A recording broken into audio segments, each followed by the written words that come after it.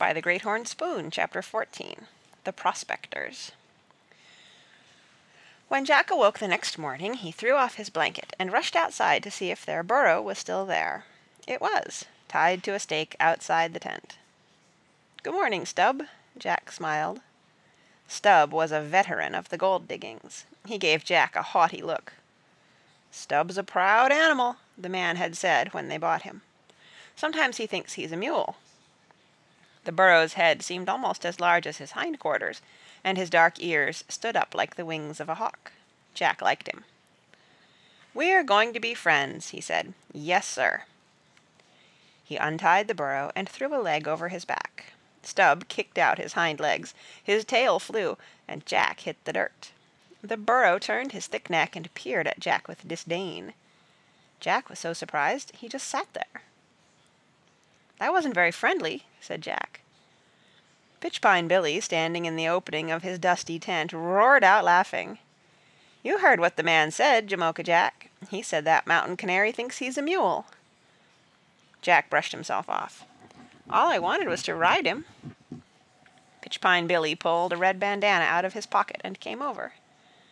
"The mules in these hills is still half wild." He tied the handkerchief around Stubb's eyes.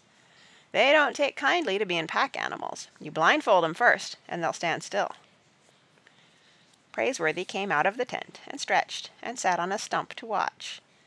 Daylight was filtering through the trees, and the morning had a fresh, piney smell. Jack walked around the burrow, sizing him up. Then he spit in his hands, threw a leg over Stubb's back, and held on. "Ready?" said Pitchpine Billy. "Ready," said Jack. Pitchpine Billy pulled off the bandana. Jack braced himself. Stubb stood for a moment, as if trying to make up his mind whether to act like a mule or a burro. "Good boy, Stubb," Jack said tentatively. The burro flagged his ears and seemed satisfied that he had been shown the proper respect. He gave a little kick, just to get it out of his system, and behaved himself. Jack walked him up and back until breakfast was ready and slipped to the ground. "We got ourselves a good burro," he called to Praiseworthy. Stubb gave a kick, as if in protest. "Mule, I mean," Jack corrected himself. After breakfast they struck the tent, blindfolded Stubb, and cinched the wooden pack saddle to his back. They loaded up their grub and supplies, slipped their pick and shovel through the pack ropes, and were ready to leave. Jimmy from town came over with Buffalo John, both still wearing their neckties from the night before. Is town his town's name, or is... Hangtown is the town's name. Pitchpine Billy gazed out over the diggings.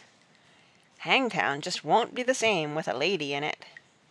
"Good-bye, gents," Praiseworthy said. "I've a good mind to leave with you," scowled Pitchpine Billy. Other miners came over, and it took 5 minutes to get their good-byes said. "We'll be looking for you back come the middle of next month," said Buffalo John. "You and the mountain ox."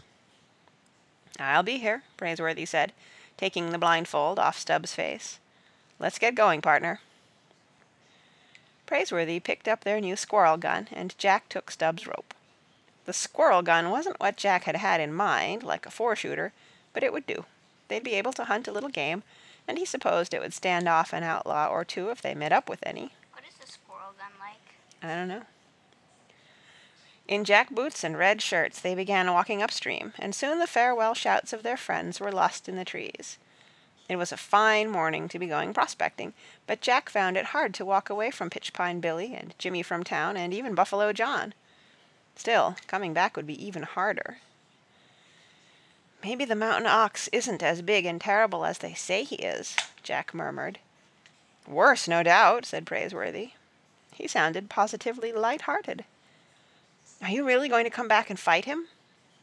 "I gave my word, didn't I?" "Bare knuckle?" "Absolutely." Praiseworthy was not pleased that he had won his name and reputation because he had swung on a road agent with a weighted glove. Jack kept a grip on Stubb's rope, and the animal followed with a clanging of drinking cups, coffee pot, gold pans, and empty tin cans. Jack had a sudden vision of his partner lying in the dust of the street, beaten and humiliated.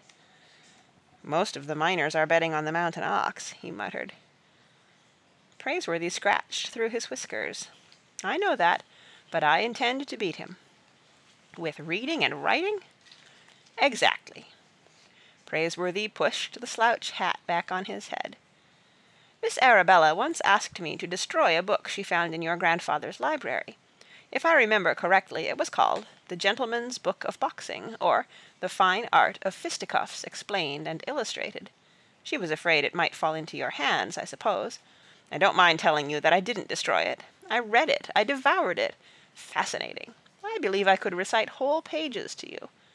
Now, it stands to reason that the Mountain Ox has never read a book in his life.